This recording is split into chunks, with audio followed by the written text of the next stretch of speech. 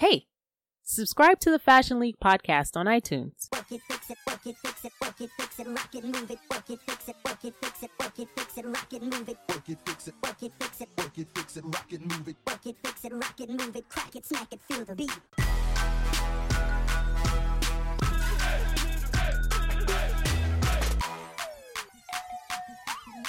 I have such a good episode for you guys. You're welcome. We have fashion and culture writer Christina Binkley as a guest. Christina has worked at the Wall Street Journal for 23 years, where she was the news editor and later style columnist. She's a frequent on-air commentator and she critiques fashion runways from New York to Paris. Christina is also a contributor to The New Yorker on the culture desk. If you guys remember last episode where I mentioned the Tiffany Trump situation that went down at Philip Plein's fashion show during New York Fashion Week, when someone posted a picture of the empty seats next to Tiffany Trump, stating no one wanted to sit next to Tiffany, well, Christina is the one who snapped the moment and uploaded it to her Twitter account and ignited the media commentary. Christina is also the author of the New York Times bestseller, Winner Takes All. She's currently writing a book about the fashion business. Let's chat her up.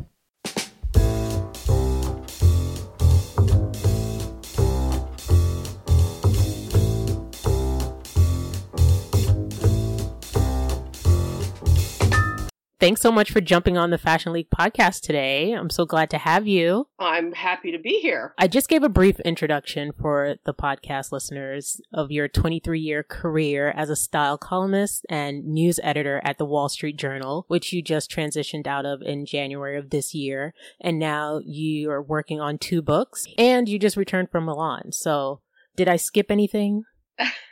No, I've also recently become a contributor to the New Yorker, which is turning out to be a lot of fun. They're wonderful people to write for, and it solves an issue I hadn't foreseen when I left the Journal, which was that I'm a journalist who's accustomed to writing a lot and having ideas and getting something in the paper every week, and I was suddenly faced with not having an outlet that was that immediate, and it kind of freaked me out. Good that you found a solution, but let's start at the beginning.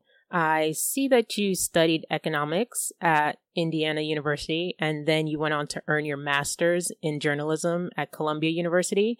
So Right.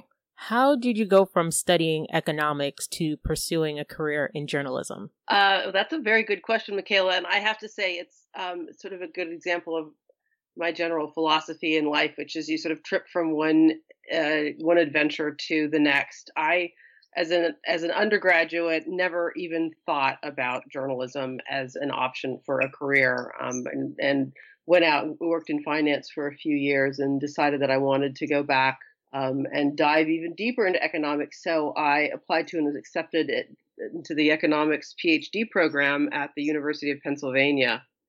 And when I was there, kind of simultaneously realized that I really didn't want to spend my life as an economics wonk.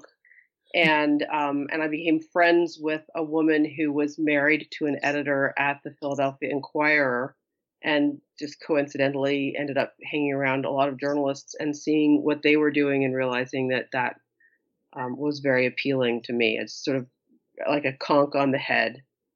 Knew that I wanted to do that for the rest of my life. Are you from the Philadelphia area? I see a lot of Philly connection here. Yeah, I not originally. I was actually born in Prescott, Arizona, but I grew up on the Eastern Seaboard from 7th grade, through high school, and lived in just outside of Wilmington, Delaware, which is close to Philadelphia. Right. So there's long been a connection there for me. In your years covering fashion in the big 4 cities, New York, London, Milan, Paris, how have you seen the cities differ, and has it been the same sort of coverage, or how have they changed roles over the years? I think the basic roles of each of those cities has been pretty steady, and it's one of those things of watching national cultures. It's interesting to see how the fashion weeks really do reflect the history and cultures of those 4 cities. So and the countries that they rest in. So you've got New York Fashion Week is the first fashion week to go, but we're actually, of course, the youngest country And we're a country known for for Nike, just do it, get it done. Right. And that's what New York Fashion Week is. It's a kind of a crazy free for all. It's way too busy, trying to do way more than it should. There are a lot of brands there fighting for space and attention, and it's a much more wearable fashion week. The brands that tend to show in New York tend to be straight to the store shelves. There's not a lot of sort of avant-garde fashion happening in New York, which makes sense for this country. As opposed to if you go to London, that's where a lot of the craziest, freshest ideas come from. It might be in part because London has Central St. Martin's, which is an extraordinarily creative fashion school, Right. and is behind some of the world's greatest fashion talents these days. But you're getting scrappy little brands in London that often have ideas that are much larger than the scale of the companies behind them. J.W. Anderson, for instance, started.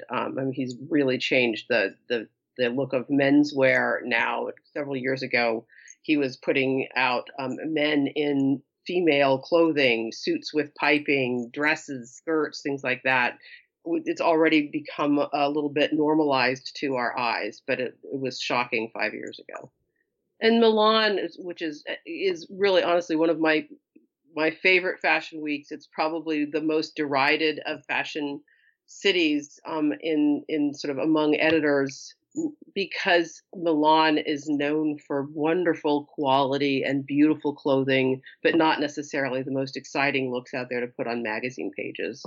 Although that's changing a lot lately. That's Gucci shows in Milan, and Gucci is a hot brand right now that's really probably the leading contender to change the clothes that we're wearing. But I love Milan that's because it's got great food and because the people who make clothes there tend to just really be in love with lifestyle and with beautiful fabric and comfort and in a very kind of honest way.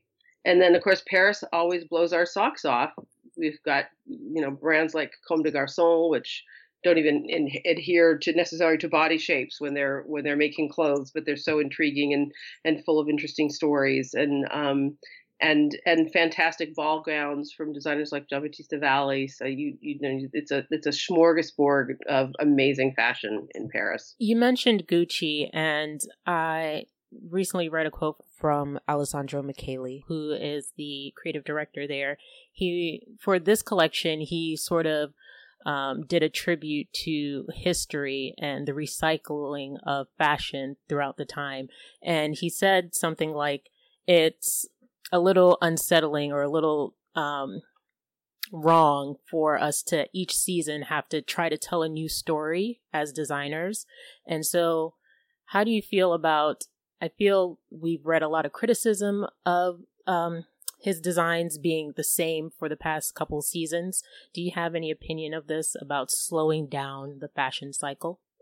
Yes, I do. A very strong opinion, and I completely disagree with that line of criticism. I think I really do try to come at my observation of the fashion world from a consumer's perspective, and I don't think it helps anybody to have fashion brands just taking constant, complete right turns and about faces every season to come out with something completely new. You end up with this feeling that everything in your closet is old. And can't be worn again, which might seem right to brands that want to keep selling more clothes, but ultimately makes people sick of fashion. And as opposed to, if you look at, Michele has now been doing he's got 2 full years in. It seems longer almost. It's almost amazing to think that he's only been doing this for 2 years. But if you take a look from his collection, the very first one that he put on the runway at the beginning of 2016, and matched it with something that we saw on the runway 2 weeks ago in Milan, you wouldn't know that they were from different collections. The colors would blend together. The sort of idea of what this is sort of I was often call it his poet in residence look, but this sort of dreamy vintage quality that he has carries on through. So the clothes are instant classics, and they're going to work in your wardrobe today, tomorrow, and 3 years from now. Excuse me for coughing. That's okay. I think that's really important from a business standpoint as well as from a sort of an art standpoint. When you were mentioning that New York is kind of a cluster of a bunch of designers trying to do a lot of things, and it's one of the larger cities as far as shows are concerned. I think they show like 200 designers, and then I think Paris has the least, like something like 59. Do you think there's a correlation between people drawing out of New York City and deciding to go to other cities to show, or completely foregoing Fashion Week altogether? Or what is your opinion? I do. I think it's really hard. There are some weeks that New York has been getting better about discouraging certain designers, some houses from showing, encouraging them to do presentations or sort of less formal things just in the last year or so.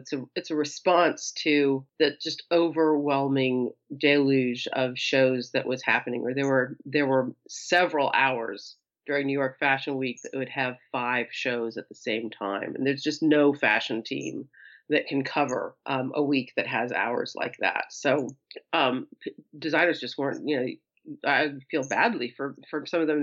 They're mortgaging their homes to put on a fashion show that nobody can get to. So, I think, that's one extreme. The other extreme is Paris, as you say, which is the longest fashion week. It's used to be 10, now they've shortened it. It's 9 days.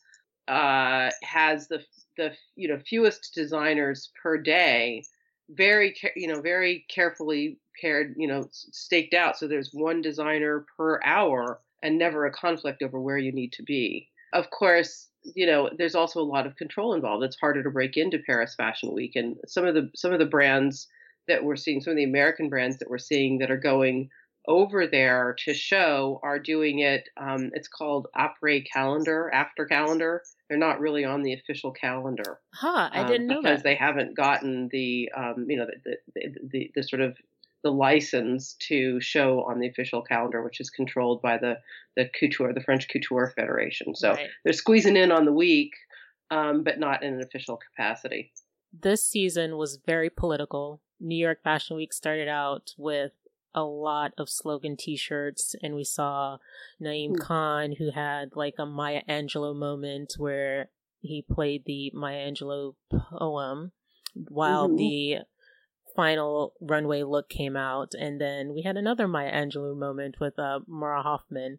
And Public School also had their take on Make America Great Again with those Make America New York hats.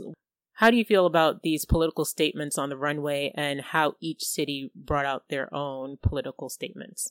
One of the things I'm really enjoying about this year politically, and it's been horrible, right? I mean, we're all obsessed with it, but it's changed people's willingness to discuss politics and inclusion and all of the issues of diversity that are important in our lives. And I think that fashion is an excellent place to be having that conversation, and absolutely on the runways. I mean, to be honest with you, the fashion industry, credited with being very creative and outspoken, is actually extremely traditional and generally not outspoken at all about these things, and has been very slow, for instance, to find diversity on the runways. We saw more of it this season than we have before, but there have been many seasons where you hardly saw a model of color, and you certainly didn't see models of any different shapes or ages. So it's sort of one traditional look of models for many years has been tall, skinny, and white. And young. And so as we see more of these statements breaking out on the runway, A, it's good for people to express themselves.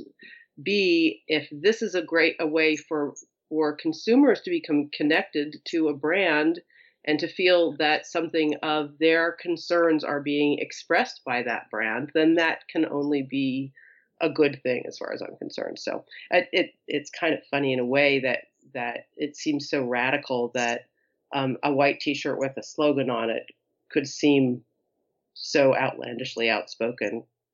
Because if we saw it walking down the street, we wouldn't think it was that crazy. Yeah, I personally, in my last podcast episode, I did not feel the t-shirt slogans were that creative, or I felt it was a little media whore-ish. My opinion is still developing on this because I've seen the other cities do their take. I saw that your New Yorker piece, I believe, where you had the Prabal Gurung t-shirt as the headline image, got a lot of attention on LinkedIn. And yeah. And someone didn't completely understand what the purpose of you posting is, that you're a journalist and you were covering a show. It's hard to separate people's opinions as designers and fashion creatives from their personal beliefs, and then we sort of critique how they express those ideas, But it is, but you make an interesting point though, Michaela, when you say that it wasn't really creative. And you're talking about a white T-shirt and black block letters. Yes, that's that either you or I could go down to the corner store and have one of those done up in 5 minutes, right? So that it isn't a, and also the slogans that we've heard like throughout the women's marches and all of these. Yes. Yeah. Yes. There was one actually of all that I saw this season. I have to say that the show that took a political stand, but I found very affecting and effective, was in Milan at the Missoni show. And of course, Missoni's a brand that's known for its knitwear. Mm-hmm. And they picked up on the pink pussy hats from the Women's March. And so when we walked into the show, on each guest's seat was a knit, in the Missoni knit, that famous zigzaggy knit, was a hat, a pussy hat. They were in shades of pink, multitudes of shades, but nothing garish. They had perfected that sort of pattern that was made from the original ones that went up on Etsy, with a couple of darts that actually made the hat sit better. So good Italian workmanship. Mm-hmm. And then at the end of the fashion show, they had the models come for a final walk. Each of the models were wearing one of the hats, and Angela Missoni, the creative director and the daughter of the company's founders, went out with a microphone and made a brief speech about the need for fashion to stand strong for diversity and for freedom of expression. And she invited everybody onto the runway for a very brief rally, 5 minutes. Mm-hmm. But it felt genuine in that they had sort of taken this concept, the pussy hat, which really melded well with their knitwear and what they do. And it's a woman-run company, a very passionate and active woman. And it all felt very organic and right for that brand. And of course, was a message that I was receptive to as well. I wanted to go back to your books. If you could talk a little bit about what you're working on now. I can talk about one of them. Okay. The other I can't. So sorry, they'll to be continued. Yes. But this, the idea of this book actually has, it's been something that I've been wrestling with for quite a few years. Because I think there are many, many books about fashion in the marketplace, but none of them really tackle fashion as an industry and a business. And that's what I intend to do. So that the concept of this book is to look at a collection being made in the course of a season and really understand how it is conceived of conceptually. What's the idea behind it? How it's translated into something, product that's actually manufactured in a factory. How it's marketed. Who are the people, and how does this happen that these items, whether they're accessories or clothing, are sort of implanted in people's minds to the point that they desire them. An important concept to me in this is to explain how something that can look so strange on a runway can become a product that we want and doesn't seem so strange when we own it ourselves. And of course, that's the magical marketing of high fashion. I understand you're already a New York Times bestseller from earlier in your career when you were covering gambling, hotels, and travel for the Journal. Mm-hmm. And so how did you actually transition from covering one topic, gambling and travel, to covering fashion and now pursuing writing a book, 2 books? Yeah, I remember what I said about stumbling through one adventure after another. It would stumble is probably the really correct word there. And I will say this to anybody who's thinking about pursuing a career and how you go. There are people who plan their careers in advance very carefully. I'm sure I'm not one of them. I just kind of say yes to interesting things when they come along. I had gone off and taken a year off to write the book Winner Takes All. It was about the gambling industry, which I Mm-hmm. had been covering for the Journal. And when I came back, I was sort of figuring out, I didn't want to go back and cover the gambling industry anymore. I was figuring out what I wanted to write about. And I was living as I do now in Los Angeles, and an editor in New York sent me an email and said that Ferrari was shipping a new car that was supposed to be somewhat easier to drive. It was going to be fresh off the boat from Italy into the port here in Los Angeles, and they needed somebody to drive it and write a column about it. And I sort of squinted my eyes and thought, what on earth is he thinking? I don't know anything about Ferraris or cars. And I said, I drive a Subaru with 2 car seats in the back. Go find a writer who could do justice to your sports car. And he wrote me back and said, that's your lead. You have to write this piece. And so I did. And it was well received. And I think it was quite funny. People laughed a lot about it. That I think Ferrari lovers were angry that I didn't write a lot about the souped-up transmission, but it was a really funny piece about driving a Ferrari on Mulholland Drive, and that planted a seed in another editor's mind. They were looking for a fashion columnist at the time, and they thought, oh, well, if she can write that way about a Ferrari, then we should have her covering fashion. And so I started covering fashion, and I knew absolutely nothing about fashion at the time. You tried economics and you worked for a bank, and then you covered gambling. If you weren't doing this profession, if you weren't a journalist, what else would you do? Oh my gosh, what a question. I don't know. And I said earlier that I had this moment like I'd been conked over the head of realizing I wanted to be a journalist. I have gotten interested in one form or another of journalism, and so have enjoyed doing newspaper journalism. I enjoyed writing for magazines. I really like long form.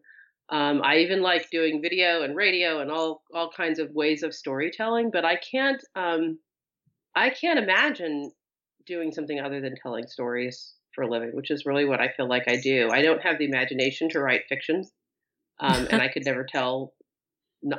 I could never tell not true stories. I only know how to sort of follow the threads and sort of assemble the puzzle pieces in a way that I hope will be entertaining to people of things that have already happened.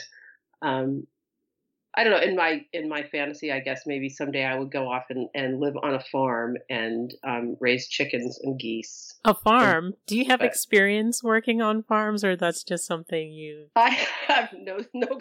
I milked some cows once as a child. No, I don't. I would, and of course, I probably would be one of these people that would end up writing a book about how my farm failed because I wouldn't know what I was doing.